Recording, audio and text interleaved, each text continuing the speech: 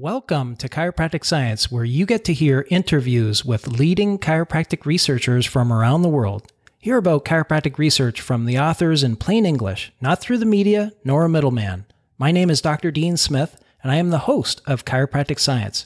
I am an associate clinical professor in the Department of Kinesiology and Health at Miami University, and I'm also a chiropractor in Eaton, Ohio. My research interests relate to understanding how chiropractic affects motor control and human performance. Today I have the privilege of interviewing Dr. Alice Kongstad. But before we get to the interview, I wanted to thank all of you who have subscribed to Chiropractic Science, and I'm especially appreciative to all of you who have contributed 5-star reviews on iTunes. iTunes really helps others find out about chiropractic science. So if you like the show, please take a second and write a review. It will support chiropractors everywhere. I'd like to share a review on iTunes from someone with the nickname Sports Chiro Gabe from Australia, who says, "Love this podcast. Fantastic to be able to listen to the best in chiropractic research, including the awesome host himself, Dr. Dean Smith. Keep up the great work." Well, thanks, Sports Chiro Gabe, for your review. I look forward to sharing your flattering iTunes review in a future podcast. Please consider making a contribution to Chiropractic Science to keep these podcasts going. You can do so on our website by either making a contribution or purchasing the evidence-based patient education slides presentation.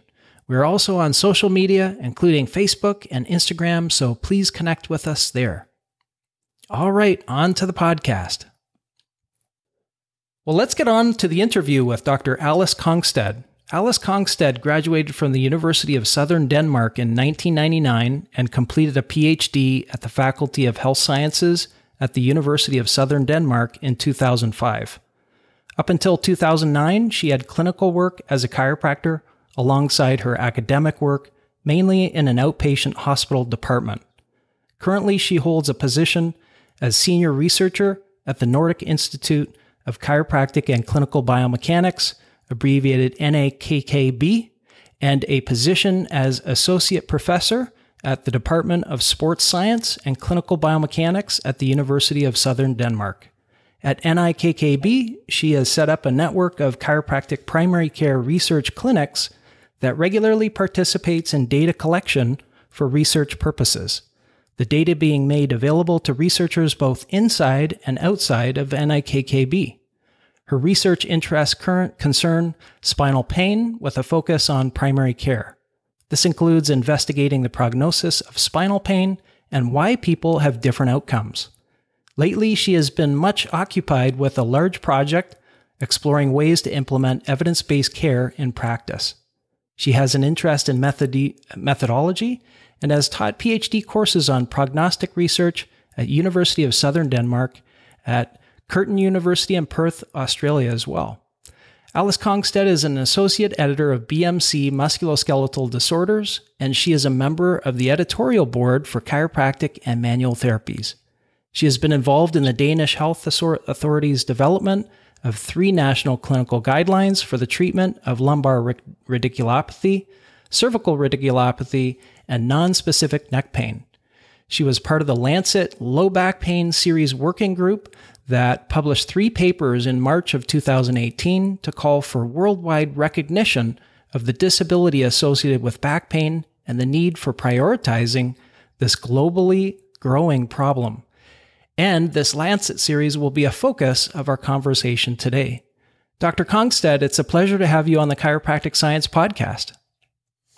Thanks for having me. It's really my pleasure. Great. Well, can you tell us how you became interested in becoming a chiropractor? Sure. As a child, I think 7, 8 years old, I had a lot of headaches. And chiropractic treatment helped me with that. So that was really where it started. So later when deciding to study chiropractic, I think it was this personal experience and then combined with an interest in health science and natural science topics that are part of the curriculum. So that was what drew me towards chiropractic.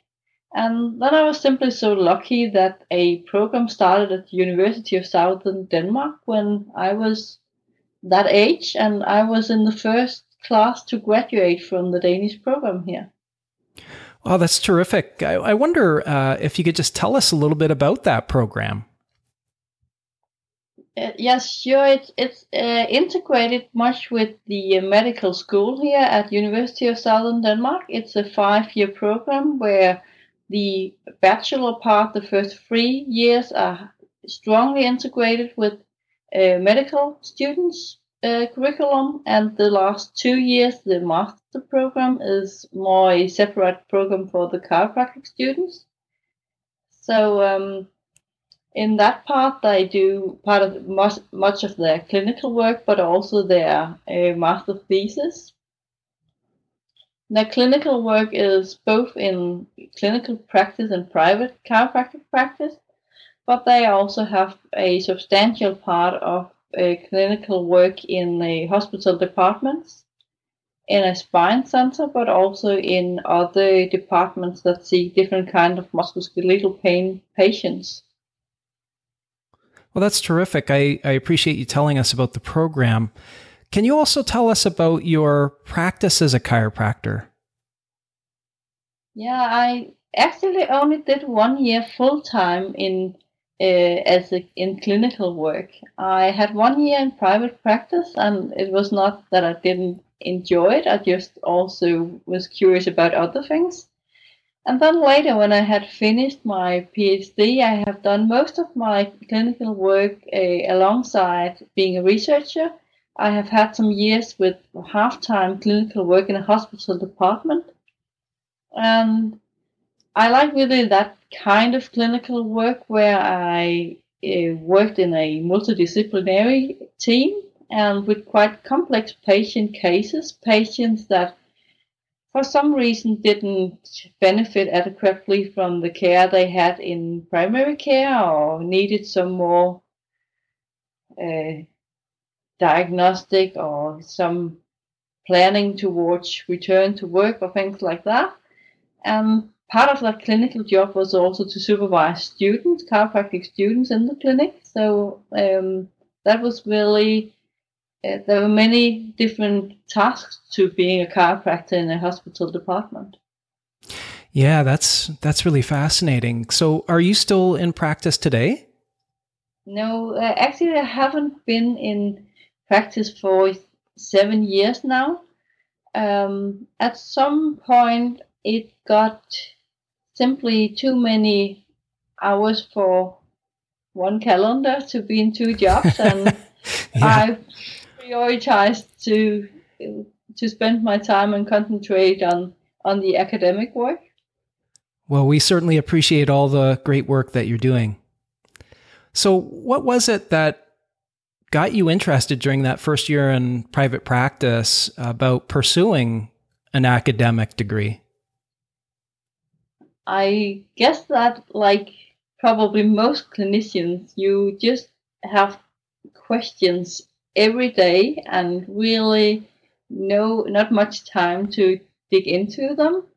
So I think there was some curiosity about it, or some wish to try to focus on some of all these questions that popped up when you were a new clinician, but also that I simply missed the academic environment. I felt there was still so much more to learn from the university, and wanted to see what academic work was about.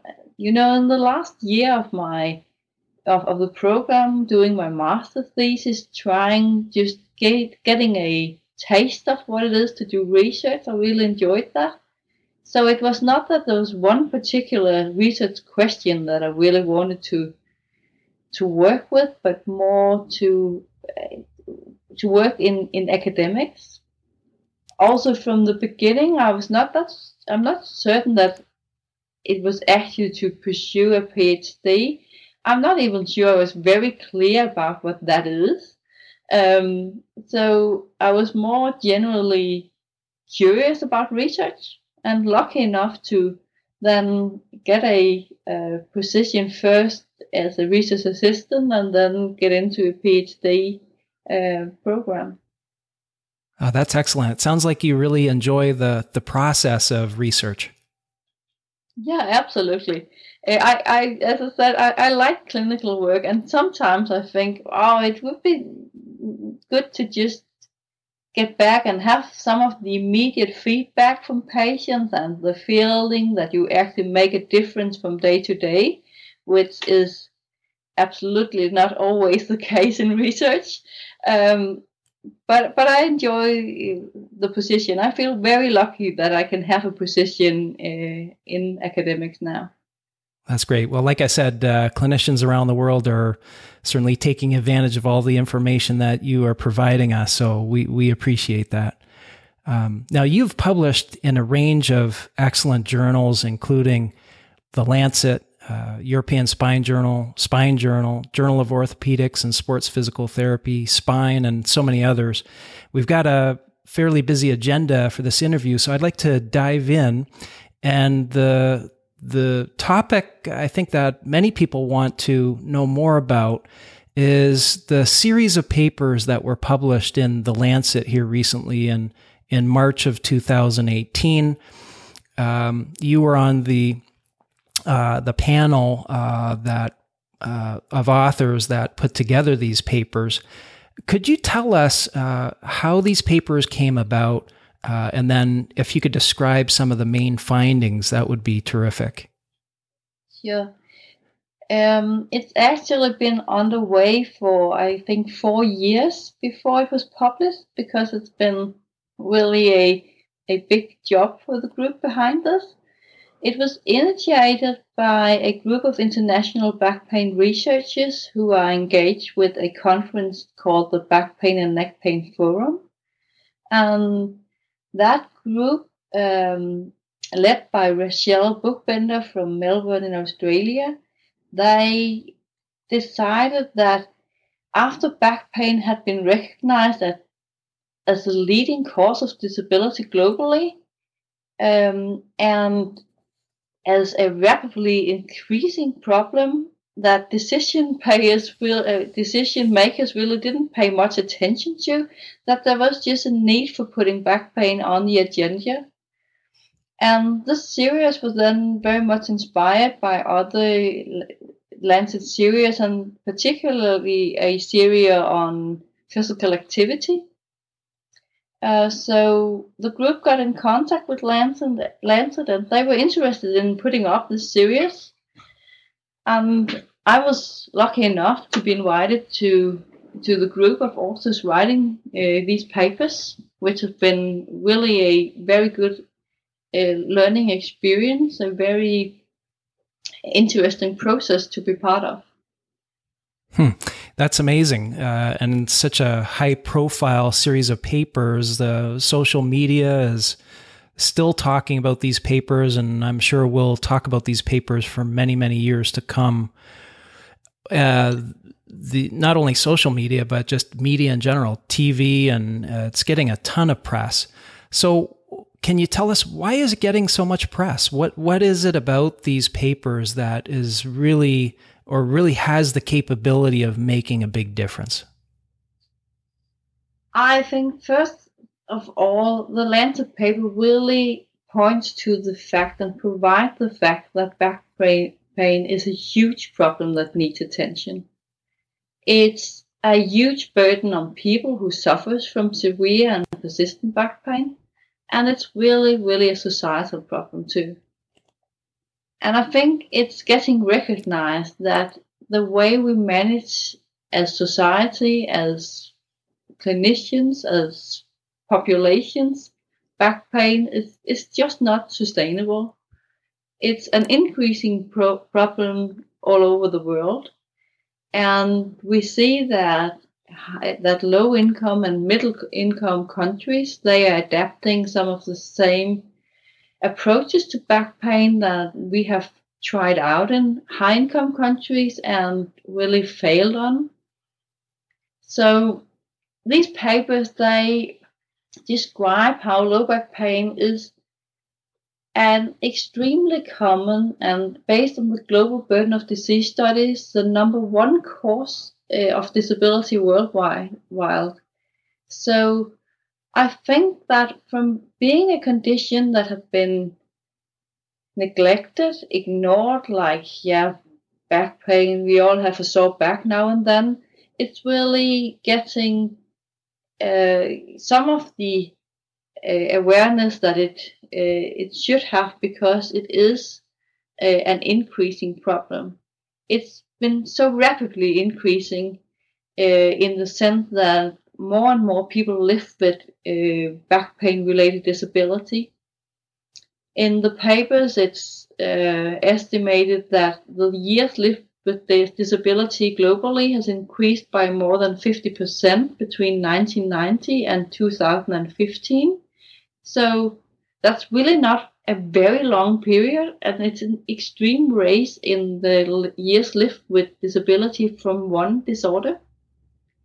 So the burden of low back pain is one thing that's really emphasized by these papers. An important point to remember in relation to that is that back pain is burdensome to those, really, really burdensome to those who have persistent, severe pain, and it's a huge burden on societies. But at the same time, back pain is also really just a very common symptom that to most people are not a disabling condition or a problem that needs treatment. So we should also remember, as we speak about this as burdensome, that really the common back pain should not be talked into a severe condition. If we do that, we would add to the problem. Yeah, that's really interesting. And I couldn't help but just try to think about these lower income countries. And it sounded like they're trying to import some of the failed treatments that we've used in some of the higher income countries. Does that mean that they're incorporating things like surgery, fairly soon after episodes of back pain? Or what would that look like in these low income countries? I think that we might need to talk about that another important point in the papers is that the model of care, or the approach to back pain in high-income countries, really results in many people getting the wrong care. So we see that this problem is increasing also in high-income countries at the same time as we have develop increasingly fancy diagnostic procedures, offered more and more money on treatment. So it's quite obvious that we do something that is not really effective. And way too many people have things like you mentioned, like surgery and imaging, that don't really help them to solve their problem. Way too many are prescribed opioids that they have harmful effects from, and the surgery that there's just much too little evidence to support to do such a potential harmful or at least expensive procedure. So we do so many of the things that there are no evidence to support that people benefit from. And at the same time, we don't do a lot of what is recommended that are more simple, cheap, effective care pathways where people are informed, are educated about the back pain, are supported to do self-management. And I think it's understandable that low-income countries, they look to us. They say all these fancy equipment as we start having the opportunity to afford MRI scanners, surgical procedures, injections, whatever. All that fancy stuff, we need it as soon as we can afford it. And it would just be so sad if countries that haven't adopted that yet will waste money, resources on these approaches that haven't solved the problem at all. Yeah, it's just amazing how amazing how we've spent a lot of money on back pain, and yet all of the evidence, or let's say a good chunk of the evidence, is supporting things that don't cost very much. Yeah, and what we also point to is that it's not only that these treatments are, that the harmful treatments or the expensive treatments are used a lot. It really seems that many healthcare systems, they do not support another solution. It is, as in Denmark, for example, it is, and I think that's the case in many places, it's for an individual. It is much more expensive to go and have supervised exercises, manual therapy, detailed information, education about your condition. You have to pay that pretty much out of pocket. But in Denmark, you can be referred to MRI scans, to injections, to surgery. If that is needed, if that's what you get, you don't have to pay it on your own. So there are systems that really support that people who have low resources themselves, they are not offered the kind of care that all clinical guidelines recommend that they should. Wow, I didn't know that about Denmark. It seems like it's reversed of where it should be. Yeah, it is. We're very fortunate that we have a healthcare system where we have a lot of free treatment, free investigations, free hospital visits. But when it comes to back pain, if you're a general practitioner that are to recommend a patient something, and you would think this patient would really need some patient education, some supervised exercises, some manual therapy, you can look at her and say, I just know that it would not be realistic at all for this patient to pay this herself. And the free options are not really easily available. Whereas, yeah, as I said, every kind of hospital care, and if you go for more fancy procedures, that will be free, not to society, but to the patient. So I could think that if you would sometimes be in the situation where you have to do something, and you might think, we could start with a scan, because that's what's really possible in this moment. And it's just so frustrating that that the healthcare systems don't support what would be best to patients, and what I also feel really convinced would be the cheapest solution to society. Yeah, totally. And I think these Lancet papers, I mean, that was the big thing I got out of it, was exactly what you've been talking about for the last few minutes. So, well, why don't we get into these first-line therapy recommendations? Because that seems to be the thrust of where we need to go, and that seems to be what chiropractors do best, in my opinion. So the first-line therapy recommendations from the Lancet are to include advice to remain active, education, exercise, and in some cases, cognitive behavioral therapy. Now, looking at the list, it seems to me that only one of them, the cognitive behavioral therapy, at least here in North America, would be the one requiring to see a licensed healthcare professional. Certainly advice to stay active and education, exercise could be provided by health professionals. But I'm wondering, based upon the reports, how do you see the need for diagnosis in the care of people with back pain? How do you see the recommendations being carried out in the future? Are they going to be triaged by some healthcare provider? Are they going to end up seeing exercise people first? Just curious. I know it's a lot of points to that question.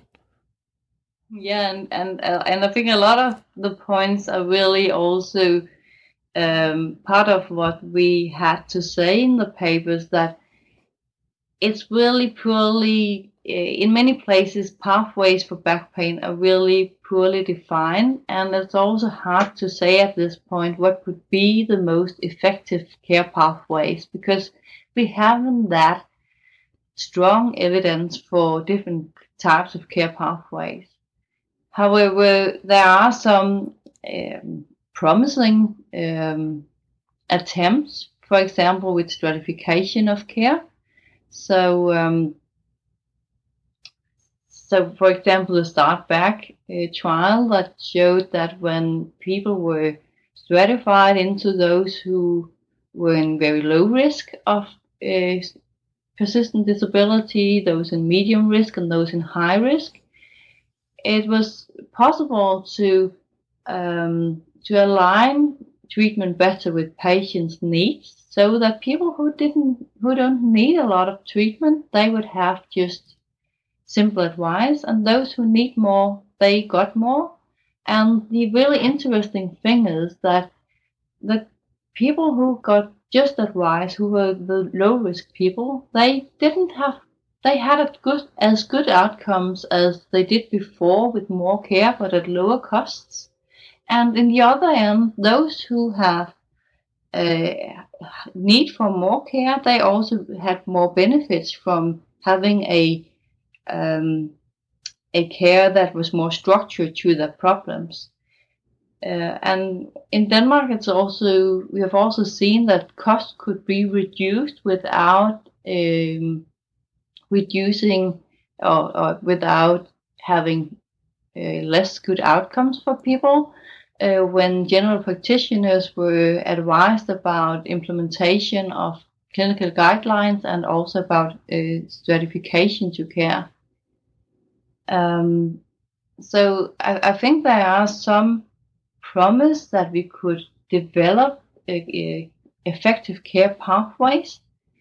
And I think that no matter what that would look like, there's no doubt that there's a need for well-educated healthcare professionals. And I think that clinicians of all kinds who demonstrate that they are willing to play an active part in implementing this evidence-based care, they are really needed.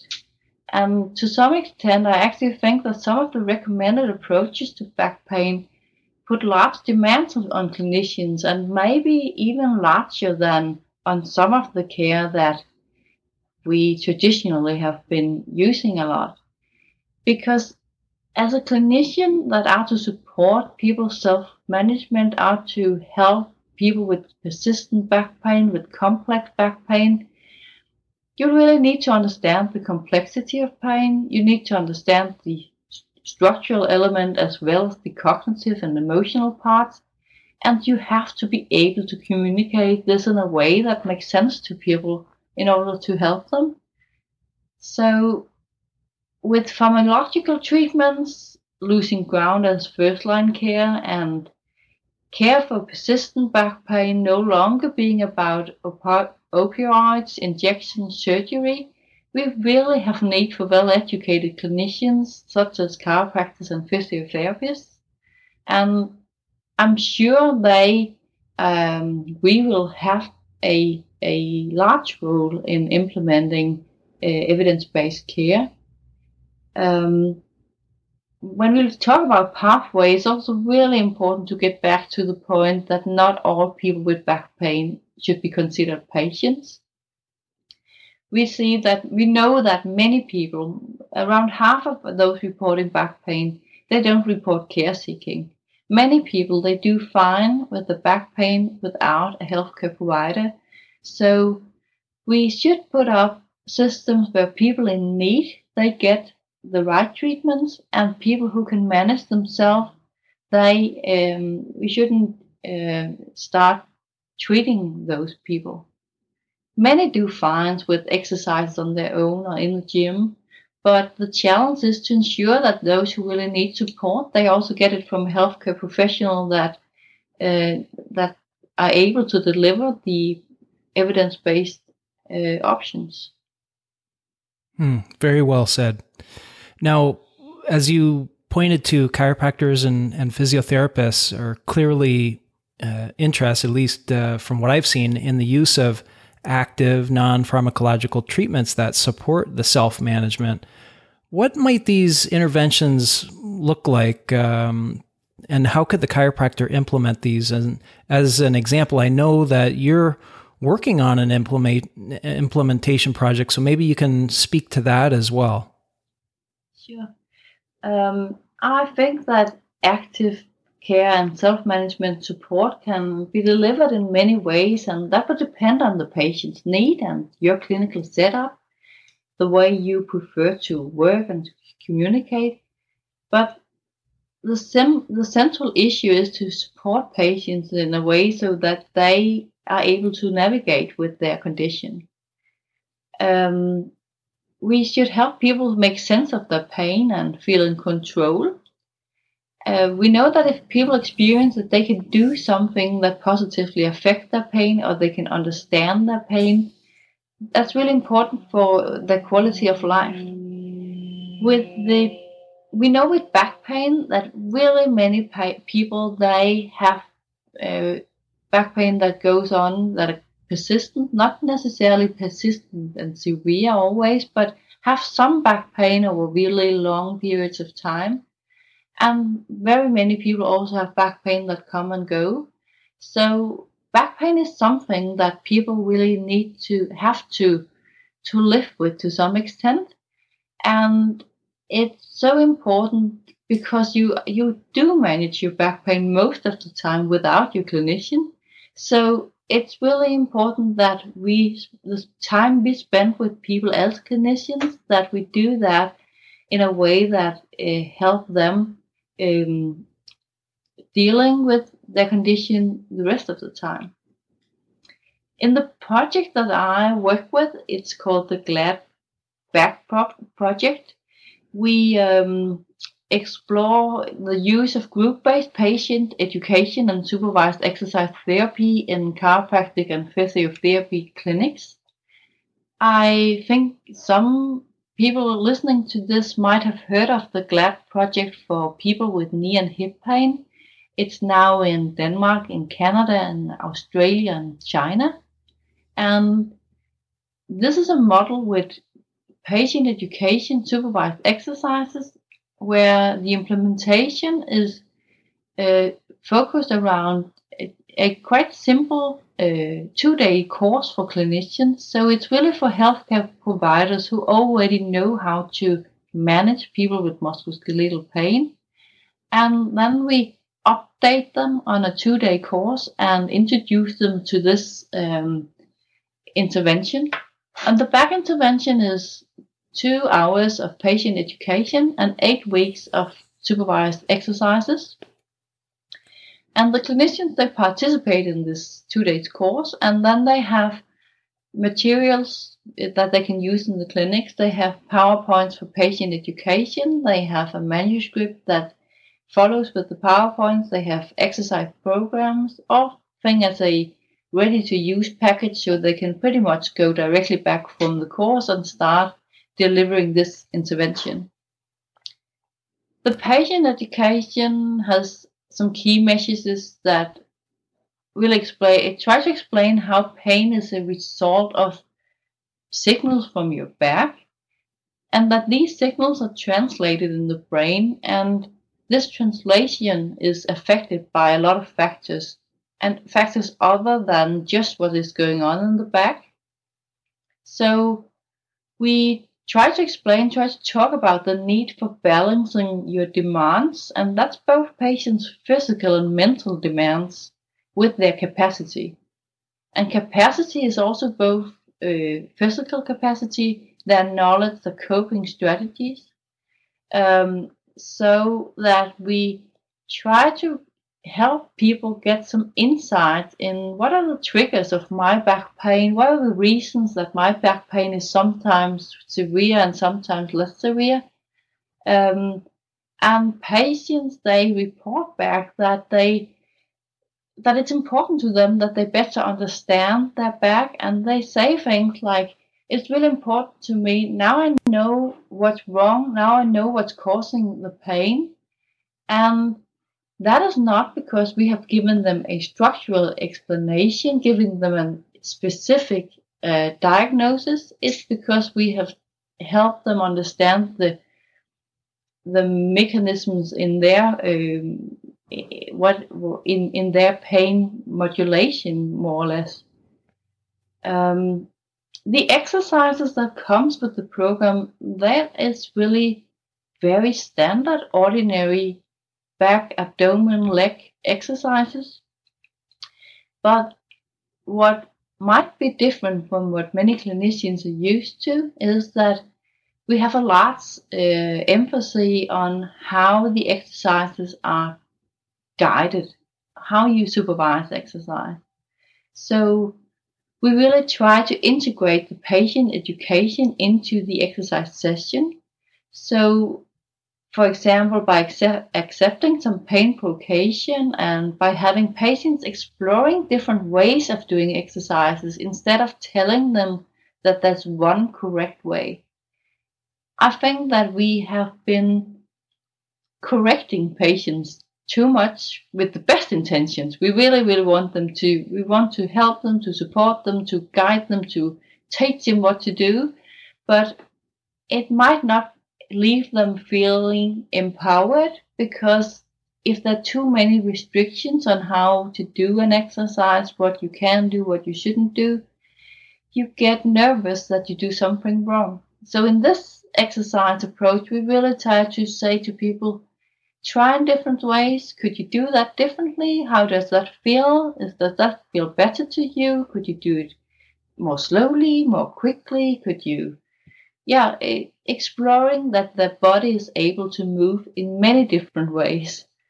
And the thinking is that it doesn't make much sense really to tell people that pain isn't dangerous, pain is not a sign of tissue damage, and then next tell them to stop an exercise if it provokes pain.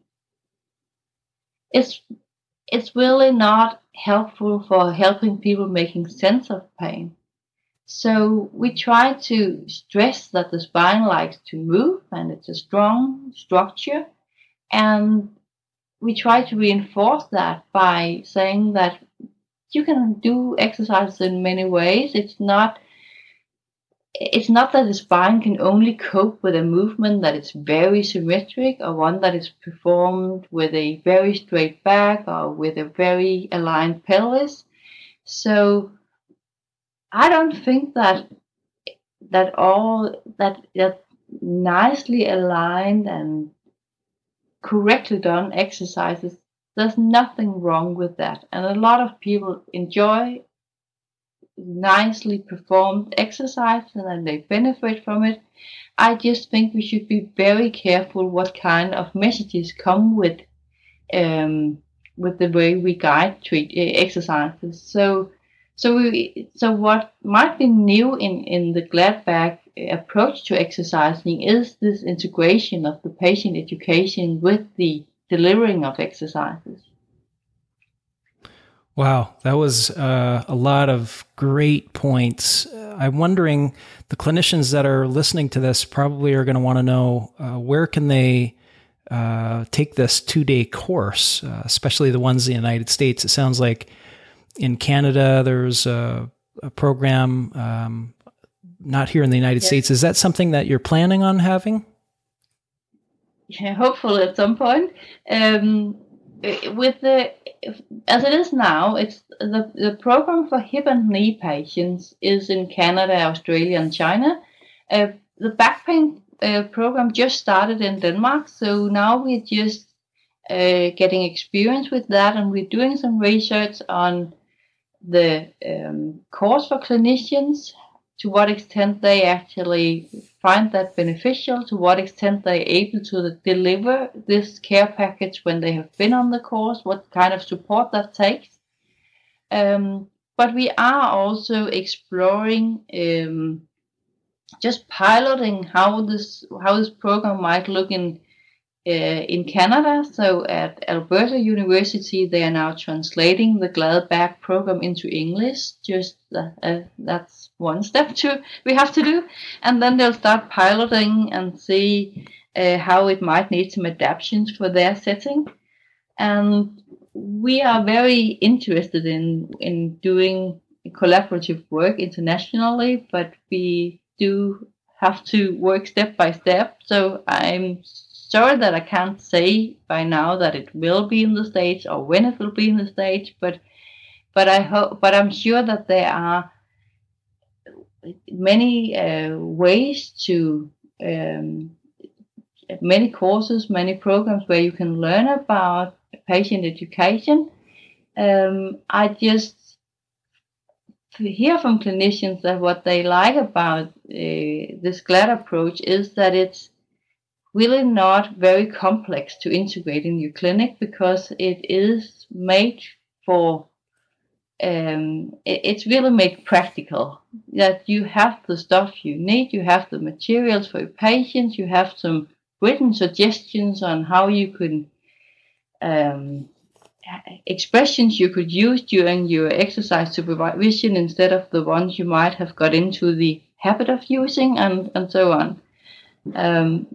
But I think that I would advise clinicians to just look for programs that are education that underlines this integration of physical and cognitive approaches to back pain, and learn from that.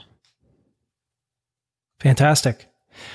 Well, given that low back pain is the leading cause of disability worldwide and doesn't receive nearly the kind of funding that other disorders do, like cancer or cardiovascular disease, what do you see as some of the top research priorities when it comes to low back pain going forward?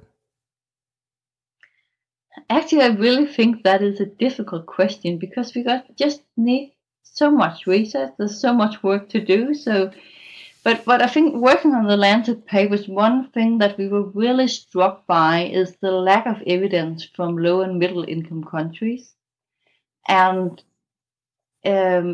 simply describing the population burden in globally, who are affected, how does it impact on their lives, what are the kind of care available, how is it managed, what are people's beliefs, what are people's strategies.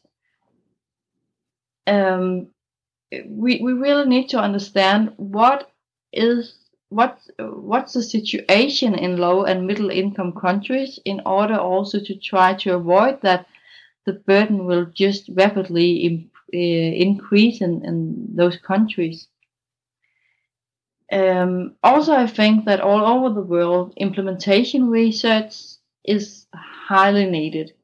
We now have a substantial amount of knowledge about managing back pain. We know that there are some unharmful, effective treatments.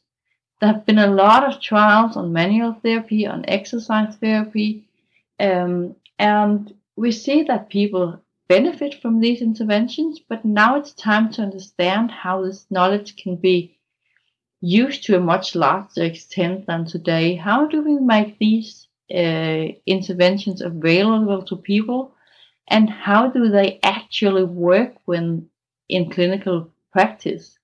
There's a lot of diversity in clinical practice, and we should understand more to what extent that affects the outcomes of patients, what it really is that are the effective parts of treatment also.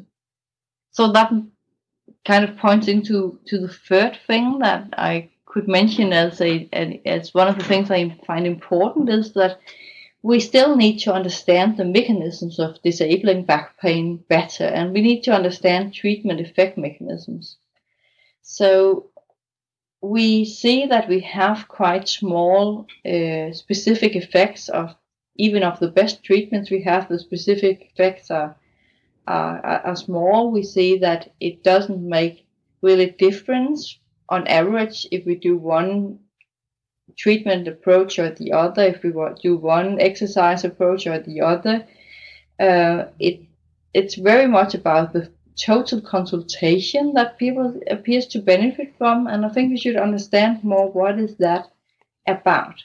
So I think we need both to understand mechanisms from a pathoanatomical or biomechanical point of view, but also to how does beliefs, expectations, cognitions actually work on in relation to pain and disability? Are these things on the causal pathway to disability?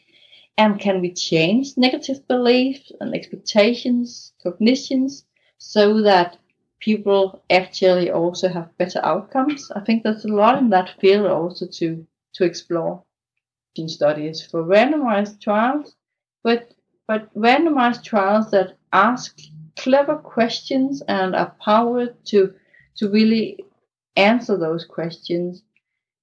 Do one really large, well carried out, high quality trial instead of doing 5 that repeat what we have done and might be of a quality that really doesn't help us answering questions. Great. That answered all my questions for that. That's terrific. So I get the sense that a lot of priorities. I'm not sure I did so much prioritization, but it's really difficult because there's still so much we would like to learn. Oh, absolutely. Absolutely. I get the sense that if we look at the Lancet papers and we put it in a chiropractic context, that going forward, we probably need to do more trials where we incorporate the cognitions, as you mentioned, the exercise, the chiropractic care, because at least my perception is that many chiropractors do those sorts of things and get really good results. And it's just difficult to do that in trials, for example, that have been done in the past, or because they really haven't coupled a lot of these things in together. Is that kind of your sense as to where we need to go? I think in that relation, we really need to understand how these interventions are used in clinical practice and how that works, because I think we have quite some trials on the different interventions, not so many combining them as they often are in practice, but some. So I think if we could move that work and take it to the step where it moves into clinical practice, where we explore what are the benefits of combinations and what are the dose needed, what are actually the effective elements of what people get. I agree that that's where we also want to see to look, and also how we optimize really first line basic treatments. How do we optimize a simple educational intervention? I'm certain that a lot of patients are seen by family physicians, by chiropractors, by physiotherapists who actually only need to be in 1 visit, 2 visits. And the main part of that is that they need to be informed about what's going on and what can you expect. But we have really been interested in how do we do that most optimal, and how do we address to people's different needs and educational levels and all these things. So there's so many good things going on in clinical practice, but a lot of that is really not very transparent. We don't know so much about what's going on in clinical practice. So I think also really just documenting what is happening. In Denmark, we're now doing a cohort study with 3,000 or 4,000 patients will be in the cohort when it's finished, where we simply follow people who visit chiropractors for back pain. And we look at their outcomes, we look at who benefits, what kind of treatment do they have, when is it decided to do imaging, why is that decision made. So trying to describe and understand practice, and I think that's also a priority because, as you say, a lot of good things, a lot of recommended care, it's offered. It's just not very well described, and it's offered in a lot of different variations, and we don't know if these variations matter or not. Right. Yeah. Well said. Well said. I know you wanted to discuss the point that the biomedical or structural approach to back pain has failed, and we need to implement a behavioral approach to back pain much more in practice. What do you mean exactly when you say the biomedical or structural approach to back pain has failed, and what do you consider are these kinds of approaches? What do they typically look like? I'm not certain that, I know I've used that expression, I'm not certain that a behavioral approach is the best word for an alternative model, but my point is that a model of care that focuses almost solely or focuses very much on structural explanations for pain, it doesn't work in back pain. We have tried that for many years, and we still see this increasing burden of back pain. And I think in a traditional biomechanical approach, we have been taught to really emphasize the search for a structural or pathoanatomical diagnosis, not only as chiropractors, but general in a biomedical approach to diseases, that we establish a diagnosis, and that diagnosis should guide our choice of treatment, and hopefully with the result of curing a disease or a disorder. But in back pain, even with the best treatments, we're not able to direct them at a structural cause, and also we're not really able to cure back pain. We have people who respond very well. They have very good outcomes of single episodes of back pain, but pain will return. They have relapses. So I think this model leaves people frustrated and disappointed, because when you thought you had a treatment directed at this diagnosis and your pain is back, at least to some patients, I think that means that maybe the diagnosis wasn't wrong, or the treatment wasn't the right one to fix this problem, and they will look for another diagnosis or another approach and new treatment. And if we have started with the idea that there's something that can be found and fixed in the back, I think that have to make people want for things like imaging. So my point is that we need to help people understand that pain is not one-to-one with what is in their back, and I think we have to accept, both as patients and as clinicians, and I think actually we find that a little hard sometimes, that back pain is nothing that can be fixed by fixing the the structural or the biomechanical problem in the back, and then you're fixed. When we have fixed you, you can go back to your life. Getting back to your life is part of the treatment, an important part of the treatment. So I think we have to try to come into models of care where we accept that there are problematic structures in people's back. They tend to give pain. Some people's backs tend to give a lot of pain, are very sensitive to the demands that are put on them, sensitive because of different things, but that may not be what we can fix, but we can help people with the to cope with that, and also to use their backs in ways that their back feels good with, and to strengthen their back, and to use activity as part of their getting back to normal engagement. So I just think that we have to come to terms with that back pain is not solely explained by a biomechanical or structural problem.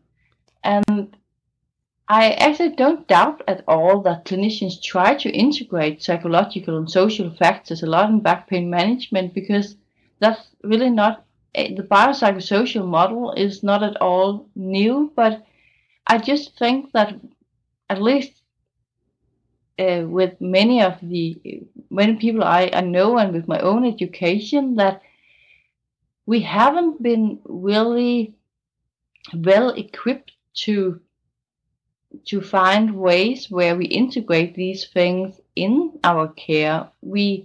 I know when I was a clinician, I really tried to ask about psychological things, social things. We ask about people's moods. We ask about work factors, but we might not be really trained very well in how to react to that information. So it's really not to blame clinician. It's the entire model of disease model that we are taught into, where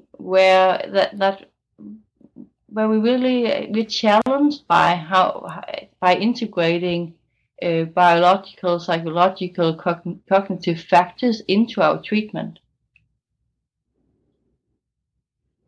Yes. It's such a difficult thing to integrate, I think, into practice. And I'm in my 21st year in practice now, and I find that I'm getting much better over the years, but there's so much information. And for example, the GLAD program that you have, I'm really excited because I want to take that for myself and then incorporate that into my practice. Are there any explicit ways or educational courses or things that chiropractors could take to facilitate an understanding of the cognitive and psychosocial factors in their practice? I actually think that there are increasingly courses available where people have really put an interest into understanding pain and understanding how we can communicate about pain. So I think it is to look for. I don't think I can name courses, but I see that there's a lot of different offers that goes in that direction. But I also think that that it's really part of it is also things that chiropractors may not need a lot. It's always good to have more education and get some inspiration, but I also think that many clinicians, they are really able to work a lot with this. It's just that it really takes us to be aware of the importance of cognitions and be aware every day the kind of impact you have on patients' beliefs with everything we do and say. It's quite powerful to be a clinician. People really trust in us, and I think that it is easy to forget with your everyday practice that you, in every consultation, signal a lot of things to people, both with what you say and what you do. So I think even just trying to be aware of how much time in your consultation is spent on structural things and how much on understanding how the patient understands his back pain and what are his worries is one way of just trying to get yourself focused, but also try to think of what if we reinforce our own messages in the best way. We have sometimes discussed here with the maintenance plans that some people really seem to benefit from having regular visits being supported in their back pain care. But I think it's so important what happens in these visits. So things like if you have people coming back on a consultation and they're on a good track, they go to work, they've started doing the activities, doing fine. It's so important that we We really see it as our clinicians to support that, to say, hey, you're really doing fine, well done, keep on the good work, let it be the patient's work, look at them moving, reinforce them in that everything I see is really looks good to me.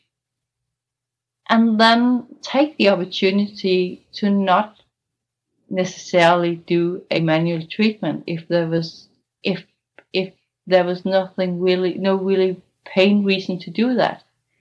I think that it's really hard to communicate that everything is fine if you at the same time have to do a treatment, because you feel that as a chiropractor I can always find something that I would like to improve a little.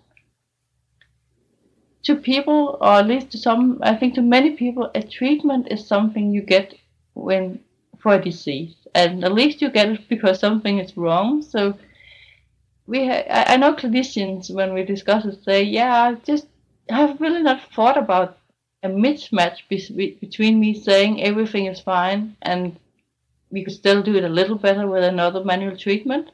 So I think there are also these small adaptations to practice that people can do without necessarily having new courses, but it's always good, of course, to go and find new inspiration.